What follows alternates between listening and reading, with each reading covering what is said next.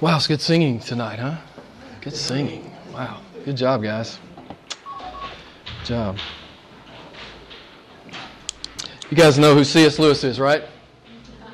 Everybody know who C.S. Lewis is? He's that famous 20th century Christian apologist from England. He wrote a book entitled Mere Christianity, among others, which, I commend it to you. It's a good book. He writes this in Mere Christianity: God made us. He invented man as man invents an engine. A car is made to run on gas, and it would not run properly on anything else. Now, God designed the human machine to run on, what's he going to say? What's the human machine supposed to run on? God. You're right. Good job, Elaine. Is that what you meant, Amy? Okay. Good job.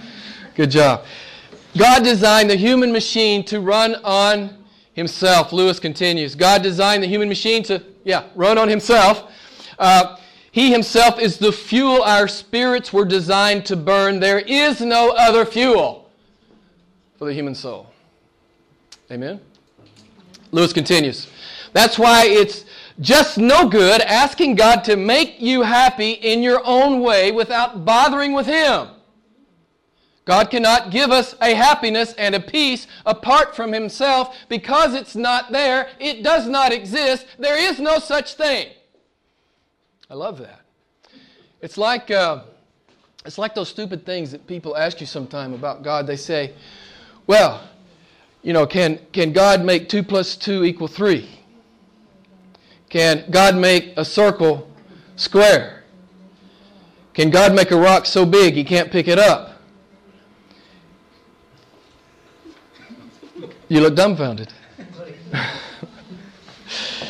These are philosophers call these pseudo-tasks. These are not real tasks. They are pseudo. They do not exist in reality. And this is the argument that C.S. Lewis is making. God cannot give any other happiness than Himself. He's the only one that can fill up the human heart. We've talked about it a lot. That's what C.S. Lewis is saying. Just like a square circle doesn't exist in reality, human completeness and fullness and wholeness and happiness does not exist apart from the Lord Jesus Christ. Lewis's analogy here is that you cannot run an automobile on anything other than petroleum or gas or diesel. You can't do it. Just like you cannot run a man, you can't run the human soul on the temporal or on fleshly or finite fuel. Lewis concludes, this is the story of human history. Men are trying to run on the wrong juice. How many of you are running on the wrong juice? You can always tell. You can always tell if you're running on the wrong juice. Lewis continues, they seem to start up okay and they run for a few yards, but then they break down. Then the machine conks. Who knows what conks means? It's one of those adorable English words that no one else knows. But conk means to stall. It means to actually die, is what he's saying. The machine stalls and it fails and it succumbs and it dies. Without Jesus Christ, the human machine conks. Some of you know that firsthand. Some of you know that firsthand. You tried it without Christ. Some of you may still be here and not know Jesus Christ. You're going to conk. In the words of C.S. Lewis, the human heart was built to run on Christ. It cannot run on anyone or anything less than the Creator, Redeemer, God. The human soul must have the right fuel. It must have the right juice. And if you're trying to run your life on anything other than Christ, yes, you will conk. You will conk. It's like putting diesel in a gas engine. How many of you have done that? Yeah, I know a few of you have done it. Is that the worst one, diesel and gas or gas and diesel? Which one? Is it diesel and gas is the worst one, I think, right? Yeah, it's a mess. Don't ever do that. So Lewis's analogy here about a car, it made me think of the inner workings of a gasoline engine. what's it called? What's a gasoline engine called or a diesel engine called? It works on the principle of what? Internal combustion. Isn't that a perfect analogy or illustration for a Christian? I love it. It's perfect. It's perfect. An internal combustion engine. Internal. Yes, it's what's happened in here. It's what God, we talked a lot about it last week. It's what God did in our hearts. We were dead, but now we what? We live. God did a miracle. It's internal. Christianity is always inside out. Man-made religion is always outside in. We talked about it a lot. Yeah, so it's an internal thing. And there's combustion going on. There's an ignition and a firing and a burning. It's a controlled explosion in the soul of man to meet Christ Jesus. And I know I could get some testimonies from you about that. God speaks life into the dead soul of His people. 2 Corinthians chapter 4. The same power that spoke a billion galaxies into existence is the same power that brings life into your dead soul. This is what God does in the hearts of His people. It's a God-sized combustion. I'm going to give you a really bad Ephesians 2, 1 through 5 paraphrase. This is a Jim Albright, and I acknowledge it's really bad, but I really like it, okay? So I acknowledge it, so don't critique me too badly. Ephesians 2, 1 through 5. We had conked, but God juiced us. Okay? Ephesians 2, 1 through 5. We had conked. We had stalled. We had succumbed. We were dead, but God juiced us. God lit us up. God did that. David understood about internal combustion. Psalm 69:9, David says, zeal for God's house consumes me. Beloved, this is how real believers feel about Jesus Christ. Zeal for Him consumes me. He is above all things. He is above everything. David's heart burned for God. He was zealous. He was ardent. He was passionate. He was fervent. God calls His children to internal combustion. Romans 12:11. God says to be fervent in spirit. The literal Greek there means to boil in spirit for your God. Biblical Christianity. Biblical Christianity. I love how the Message paraphrases that. Romans 12:11. Eugene Peterson paraphrases that. Keep yourselves fueled and aflame. I love that. As you walk with God, fueled in a flame. David was fueled in a flame. He was passionate. He was passionate. He was eager to step in front of Goliath. What? A 9-foot guy? Who cares? My God's God. Right? Is that how you live your Christianity? Is that how you live it? Huge? Fearless? Without hedging? No recourse? No standing on the fence? This is a man who was zealous. He had this delicious, beautiful, life-altering kind of heartburn. Let me ask you, beloved, do you have that? You remember the guys that were walking with Jesus on the road to Emmaus? And remember what they said? Man, our hearts were burning as the Lord opened up the Word to us. Internal combustion. It's real Christianity. It's real Christianity. We are to be fueled and aflamed by a life-changing encounter with Jesus Christ. We've been seeing this in the life of the Apostle Paul in Philippians. Paul had serious heartburn. Man, he was so hopelessly in love with Christ. It dominated his whole life. Yes, again, I'll say it again. Biblical Christianity, if you're in relationship with Christ, He will dominate. He will dominate your life. That's the best kind of life. That is the best kind of life. Yeah, Paul was in prison. Yeah, he was chained to a Roman soldier 24/7. Yeah, he was being slandered in the church at large. Yeah, Caesar might chop his head off any moment, but he was so hopelessly in love with Christ, nothing could touch the joy that he had. Nothing could touch the joy that he had in God. It reminds me of James chapter 1. You remember the great chapter? We talked about it. We talk about it a lot in here. It means a lot to me. The Christian is to let his joy have authority over his trial. And that's what we're seeing in Paul's life. Man, he's got 3 strikes against him. He says, I rejoice always. I rejoice always. Is that how it is with you, beloved? In every circumstance, do you rejoice always? The Holy Spirit is going to exhort us tonight to that extent. Yeah, let your joy have authority over your trial. I had to preach that to myself in recent days. Let your joy have authority over your difficult circumstance. Yeah, Paul had it right. The circumstances were inconsequential to his relationship with God and the joy that he had in it.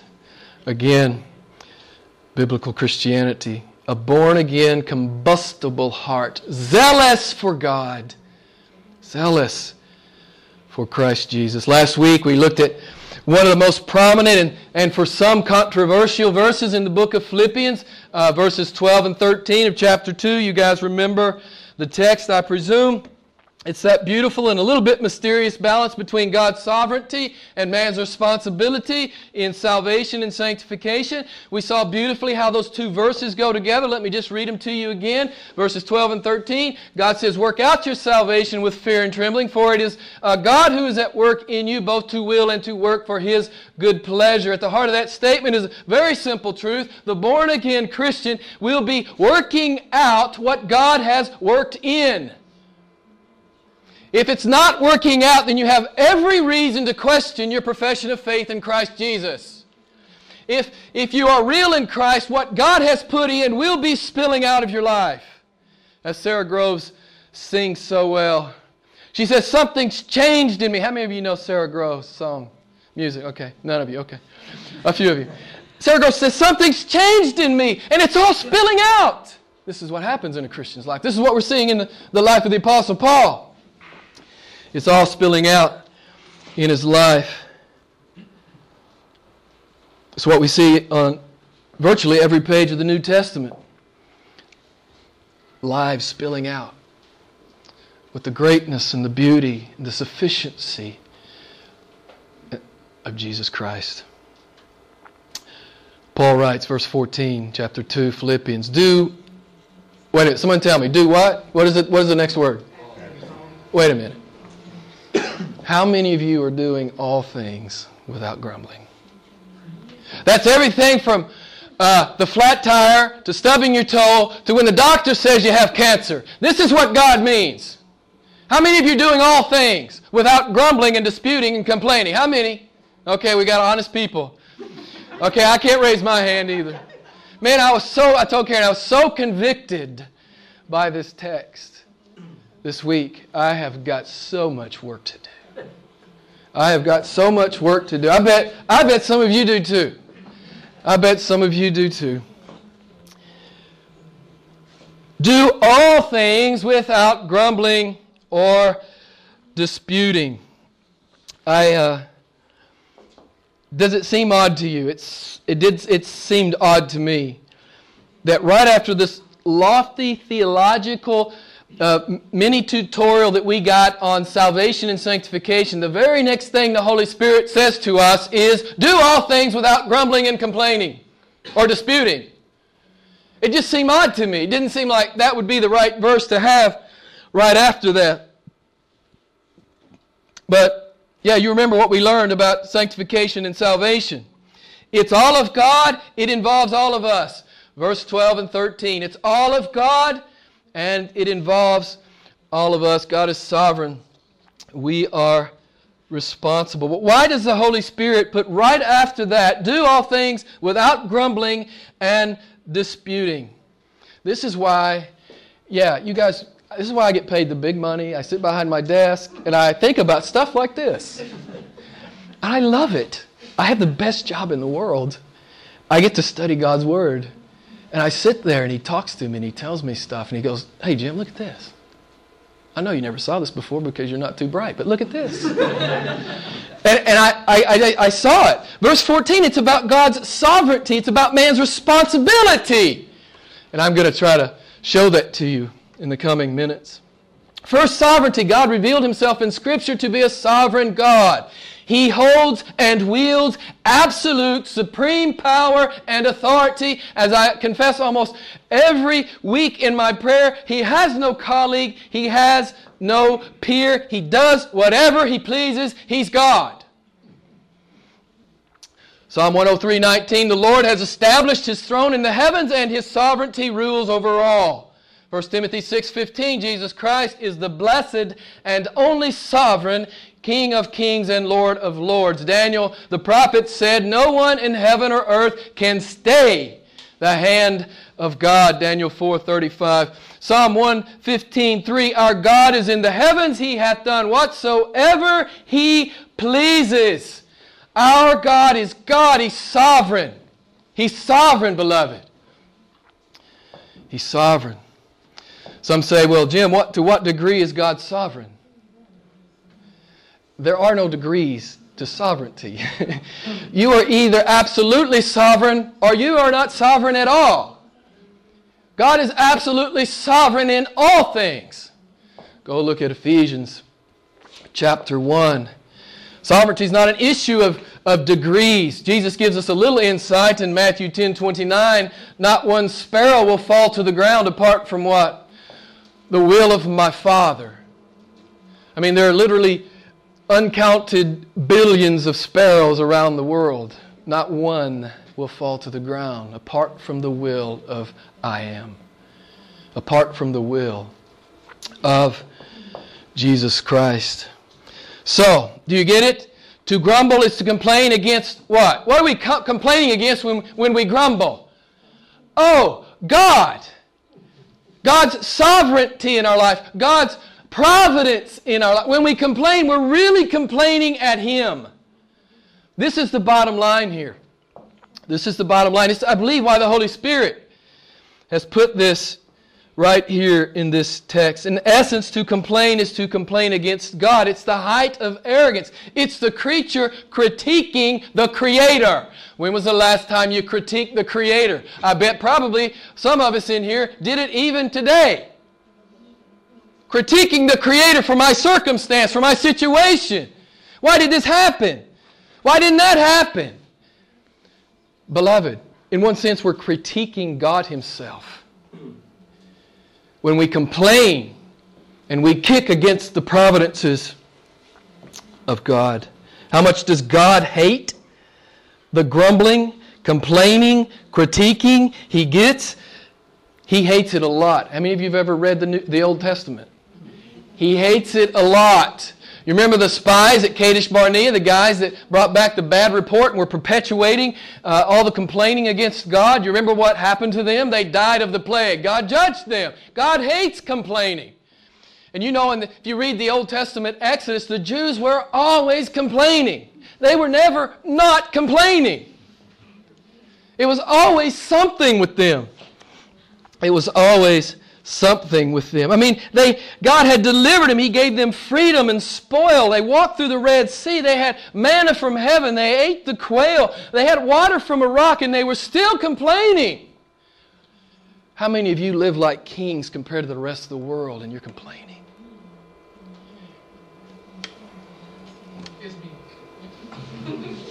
How many of you live like kings compared to the rest of the world, and you're complaining? Beloved, this does not please God. This does not please God for His people to critique His providences in their lives. You remember Numbers 16:45. God finally got His stomach full of the complaining. Numbers 16:45, God says to Moses, get away from among this congregation that I may consume them instantly. This is how God feels about complaining. You may remember the account, Moses and Aaron, they got on their face and then they offered up incense, and the plague had broken forth in the congregation, and Aaron went out and stepped in between the living and the dead, and he stopped the plague. But 14,700 people had fallen.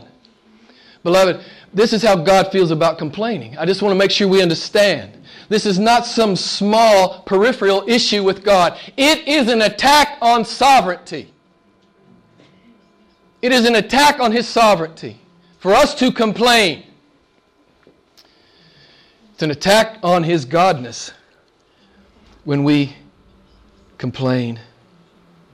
You remember what Paul wrote to the Corinthians over in 1 Corinthians 10. He was writing about this incident in Numbers.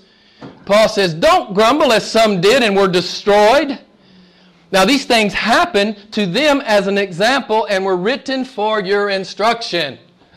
We're supposed to learn, man. We're supposed to learn from the Old Testament to see how God feels about being critiqued. John MacArthur says it well, grumbling and complaining are a deep-seated spiritual problem. It's a failure to trust God and to submit to His providential will. That's what it is. It's a deep-seated spiritual problem. It's not anything less than that, beloved. And I'm confessing to you, I have a lot of work to do. I have a lot of work to do as your pastor. So to grumble involves God's sovereignty, but secondly, it involves our responsibility. Why is the world so messed up? What does your Bible say? Is it God's fault or is it your fault and my fault and our forebears' fault? Whose fault is it? You know, God put Adam and Eve, and I've told you this many times, they were in the garden, they were in paradise, everything north, south, east, and west of the tree was theirs. All they had to do was obey that one prohibition. That's all they had to do. They had one prohibition. But they sinned against God. That's why the world's messed up. Right? Don't you get tired of people railing at God because the world's messed up? All you got to do is read their Bibles. The world's messed up because we're messed up because we messed it up. You can't lay that at God's feet. You can't lay it at God's feet. Jeremiah got it right in Lamentations 3:39. You know the great text, I bet. If you've thought much about what we're talking about tonight, you know this text. Why should any man offer complaint in view of his sin? Why should any man ever complain about anything in light of your sin? One, it's our own sin that expelled us from paradise. We must take responsibility. But two, the other thing I think the prophet is saying to us there is that the reality is every one of you, including myself, we should be in hell right now. We should just be starting our eternal stay in hell. That's where we should be. If you're not in hell, I say this to people all the time, if you're not in hell, God has been gracious to you. It's mercy and grace right now because your sin deserves that. Why would you ever complain about anything else? If you really thought deeply about that reality. If you're not in hell, it's grace, beloved. It's grace. And you know what? I love what one theologian said. You know, even the damned cannot complain. D.A. Carson's a famous American theologian, writer. He lectures a lot as well.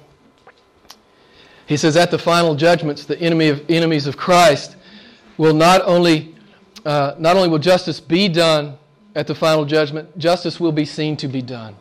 Every mouth will be closed. The mouth of every intelligent, moral creature will be closed. Perfect justice will be done. No one can complain against God. Every man or moral creature, a demon will put his hand on his mouth. There'll be no complaining at the final judgment. So, again, why does do all things without grumbling come right after 12 and 13, verses 12 and 13? Because that's how we work out our salvation, with fear and trembling. That's one of the essential ways. We've learned to be a thankful people, a content people. God fills us up. It doesn't matter if the diagnosis is cancer. God fills us up. Amen? It doesn't matter if I'm in prison for the sake of the gospel. God fills me up. He never doesn't fill me up. It's real Christianity, man. That's what we see in the life of the Apostle Paul. It's what we're seeing here in the life of the Apostle Paul. And I think the Holy Spirit is sending us a serious and sobering message. God expects His people not to complain. This is how serious it is. It's all wrapped up in working out your salvation with fear and trembling. It's a serious and sober message, beloved. It's a serious and sober message. This disputing here with God, it's to question or debate or even argue with God. Oh yeah, like you have a better idea than I am? Really? You have a more wise idea than I am, who is omniscient? And you have 2.5 pounds of gray matter that's not always firing on all cylinders? You have a better idea? I don't think so, beloved. I don't think so. We need to learn to have some humility, I think. We are creatures and He is the Creator. You remember how Paul, the Apostle Paul, slams the door on those who would dispute with God. Romans 9:20. He basically says, who do you think you are? Who do you think you are? Questioning God, debating with God, disputing with God. Who do you think you are? Is what the Apostle Paul says. Will the thing molded answer back to the one who molded it? Apostle Paul says this is ridiculous. So you've heard me say it many times in this church. He's God and you're not. And until you learn that, your life is going to be one mistake after another. He's God, He's sovereign, and He's worth loving, He's worth worshiping, He's worth living for, He's worth dying for. And until you understand that, you're not going to get your life in order. Until you've sold out to those truths, you're never going to get your life in order. If you're giving all your attention and energy to pursue lesser things, and we understand there are lesser things in our lives, we understand that. But our preeminent pursuit must be the Lord Jesus Christ. It must be. Hey man, I'm in the ministry. I know ministers who love their ministry more than they love Christ. Beloved, that's sin. I could be sinning right now preaching the gospel if I love preaching the gospel more than I love Christ Jesus.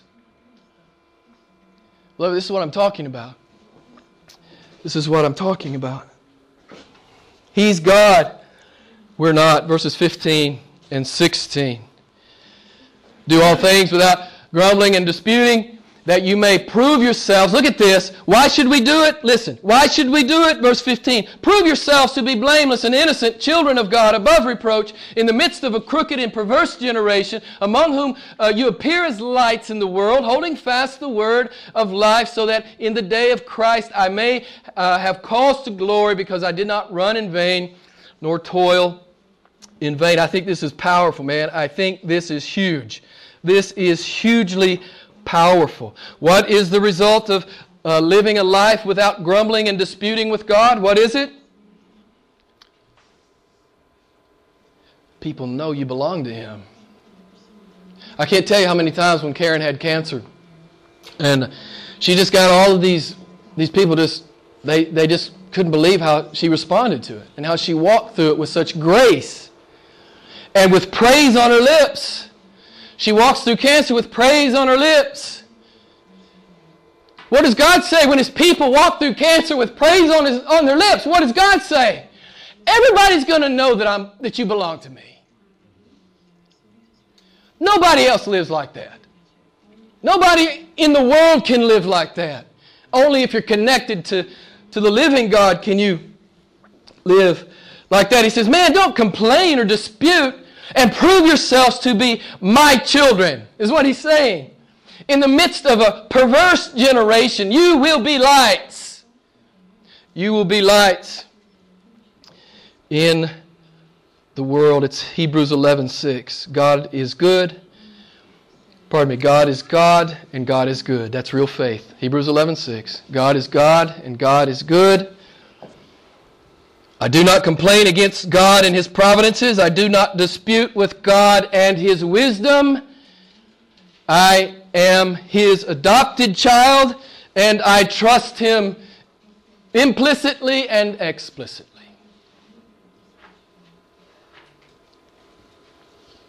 This is the call we have. And when we really live like this, without grumbling and complaining and moaning and groaning and disputing, we reveal that we are His, and we reveal the power of Him in our lives to an unbelieving world around us. You know, merely religious men cannot do this. Now, they can perform. Merely religious men can perform. But to live a life without grumbling and complaining, that's supernatural. Supernatural, I think. I think it's supernatural. So what's he saying here? That we would be blameless and innocent and above reproach. Is he talking about that we'll become sinless? Well, of course not. If we study our Bible, we understand that Christians don't become sinless, that we are in the process of sanctification. He's not talking about sinlessness. That's not what he's talking about. He's talking about men and women who are running on Christ Jesus. They're running on the right juice. Jesus is our fuel, and we don't grumble and complain against our Father. We don't dispute with our Father. And we are lights in a dark world. Matthew chapter 5. What does Jesus say?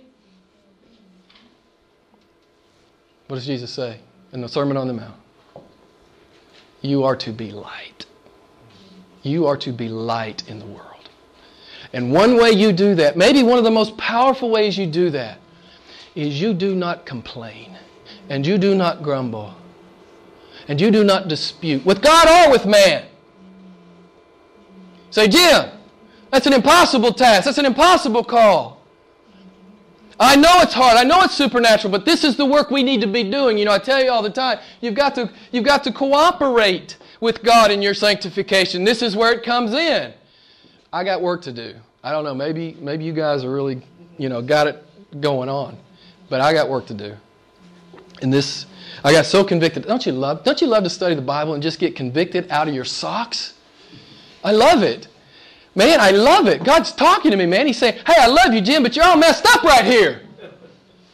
And I'm going to conform you to the image of my Son. I'm going to make you look like Christ before I'm done with you. I love that. I love His faithfulness there, man. I do. I love it with all my heart. We're to be light. Let your light shine before men. Let your contentment shine before men. They may know that you are mine.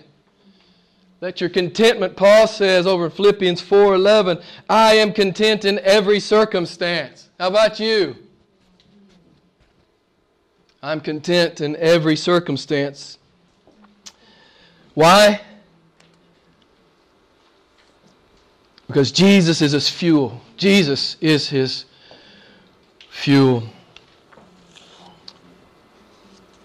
A life without complaint, a life of contentment and thanksgiving and thankfulness will scream to the world that Jesus Christ is my God and Jesus Christ satisfies me so much. Yeah, it's hard when the doctor comes in and tells you have cancer. It's really hard and it's a little bit of a shock. But my God's bigger than that. Amen? My God's bigger than that. My God's more satisfying than that. Our lives, beloved, need to scream that He's God and He's good.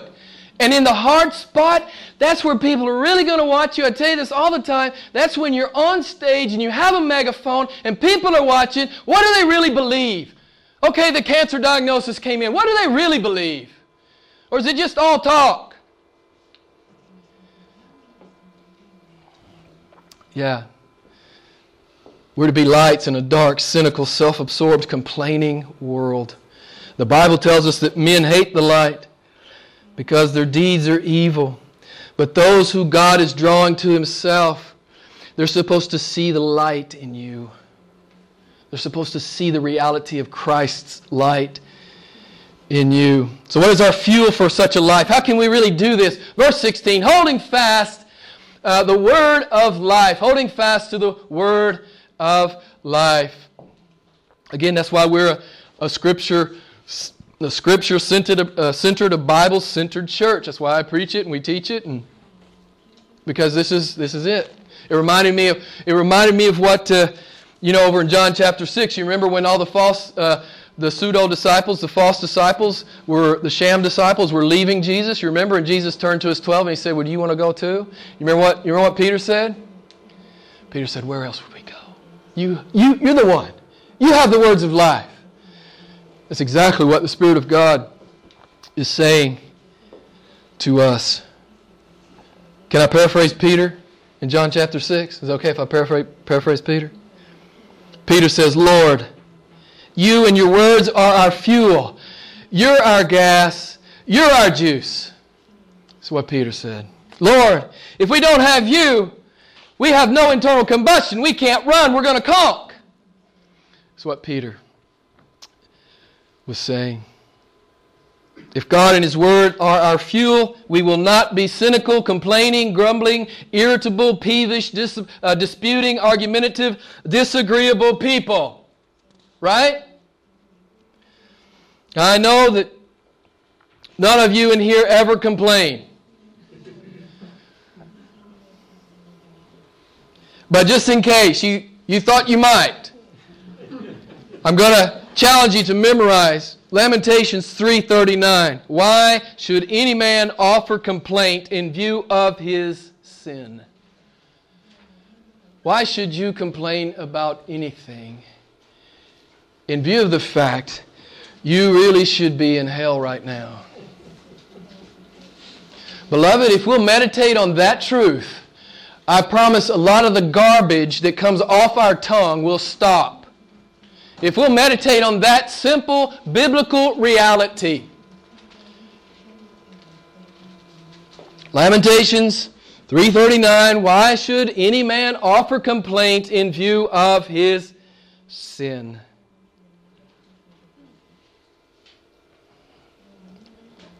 God says tonight to you and to me, do what? Do what?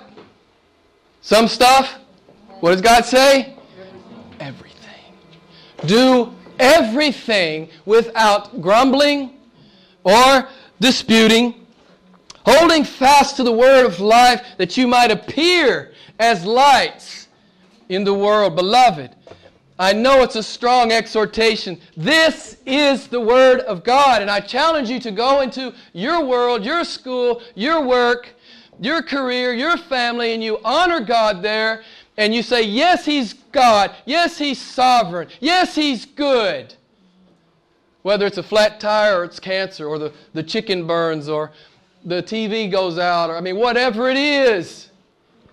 My God is God. My God is good. I will not complain against His sovereignty in my life. Beloved, this is the Word of God. Let's pray together.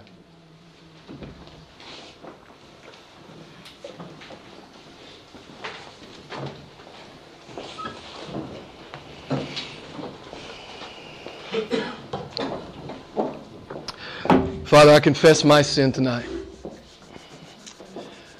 I confess my sin. I have much work to do. And I thank you, Father. Your hand's always on the clay. I thank you, Father. You never take your hand off the clay. So thank you, Father, for continuing to conform us into your image, changing us into the image of your Son. Thank you again, as we've confessed the last several weeks, that you will not leave us to ourselves. You will complete the good work you've begun in us. We thank you, Lord, for this. Oh, Father, I pray that you would bring this message home to each one of us tonight. We'd understand that, in fact, when we're complaining, we're critiquing you. So, Lord, I hope we can make the connection here. I hope we can connect the dots here. Just how much you hate this. Just how much you hate complaining. Just how much you hate grumbling and disputing with you and or with your people. Lord, help us learn this, I pray. Teach us how to please you. May we learn some humility before you, Father. May we learn some humility. May we learn to walk as sons and daughters. May we be lights. May we really be lights. Really, really be lights. Contented lights. Internal combustion going on. Zealous for Christ, zealous for the gospel, zealous for the people of God, zealous for the lost. Father, we know we are vapors upon the earth. We know we have, compared to eternity, we have literally moments. to live the life You've called us to live. And I pray, Father, that You'd help us to see that reality.